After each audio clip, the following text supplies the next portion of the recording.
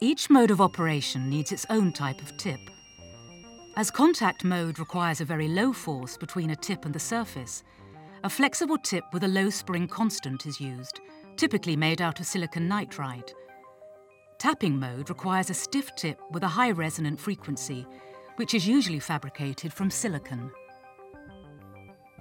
Magnetic and electrical force modes require coated probes. For magnetic force microscopy, cobalt is used, while for electrical force and electrical potential microscopy, probes are typically coated with platinum. Probes can also be treated with specific molecules, cells or colloidal spheres for specialized functions.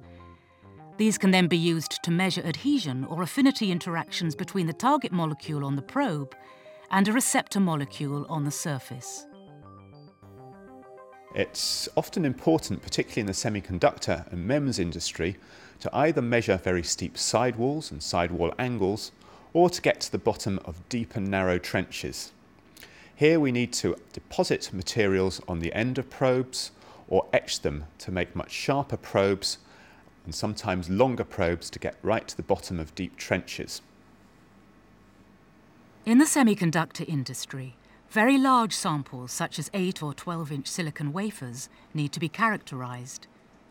This requires a high degree of automation and throughput from the atomic force microscopes that are employed.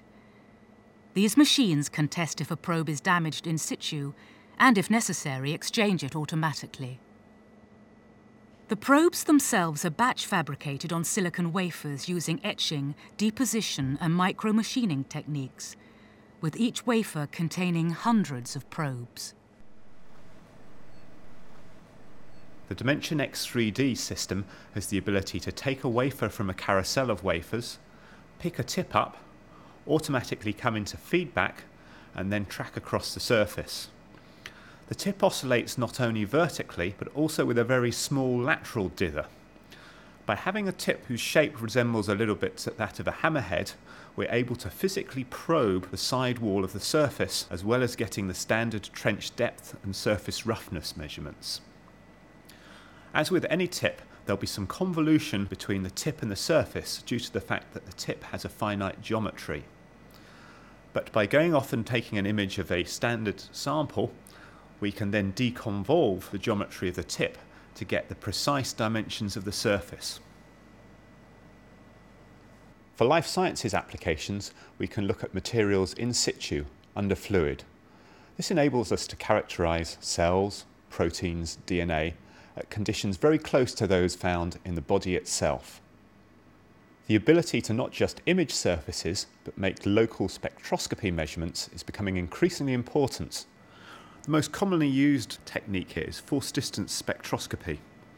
As we push into the surface, the deflection of the probe per unit distance moves gives us a measure of the surface stiffness.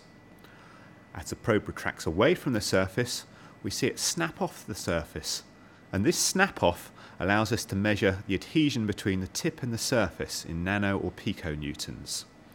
Common applications include antibody-antigen interactions, looking at drug receptor sites, and physically unfolding proteins.